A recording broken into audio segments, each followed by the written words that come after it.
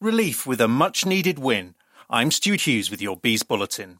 After 3 defeats and concerns over injuries, there was an understandable sense of nervousness amongst Bees fans ahead of our meeting with Sheffield Wednesday, despite the gulf between the league positions of the two sides.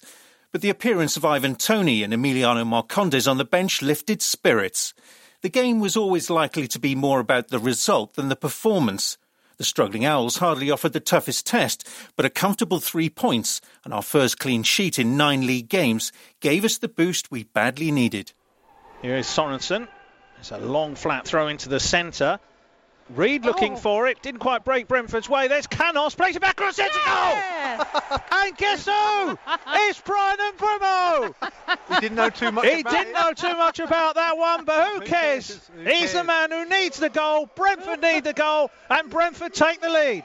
Great little goal, as we said. He didn't know much about it, but he's in the right place at the right time. It's bobbled about. Sergi's volleyed it back into the 6-yard area, and it's found the back of Brian's head and gone in for 1-0. A nice pass there through to Mbeumo.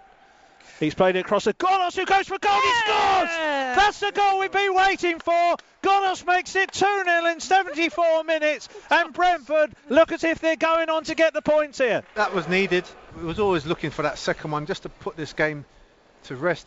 Great play, great little ball. What a beautiful cushion pass there by the man who scored the first goal, and Mbeumo into the path of Gonos, and Gonos has picked his spot. No chance for Wildsmith. He's drilled it into that bottom left corner. That's the goal the team needed. That's the goal the fans needed. That's the goal we needed up here as well. 2-0. Brentford now in a very good position here to go and get the points today.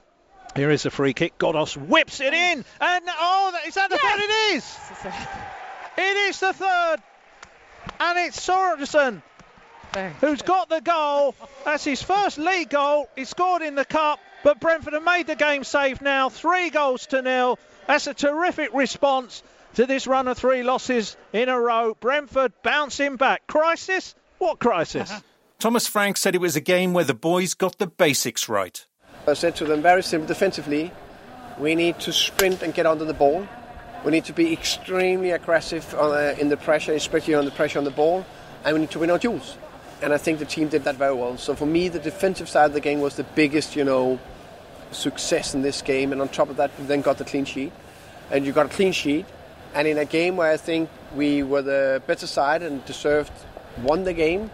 We also, first half we didn't create too much against a 5-4-1, but we got a little bit of a scrappy goal on a long throw that went our way, and from there we didn't look back.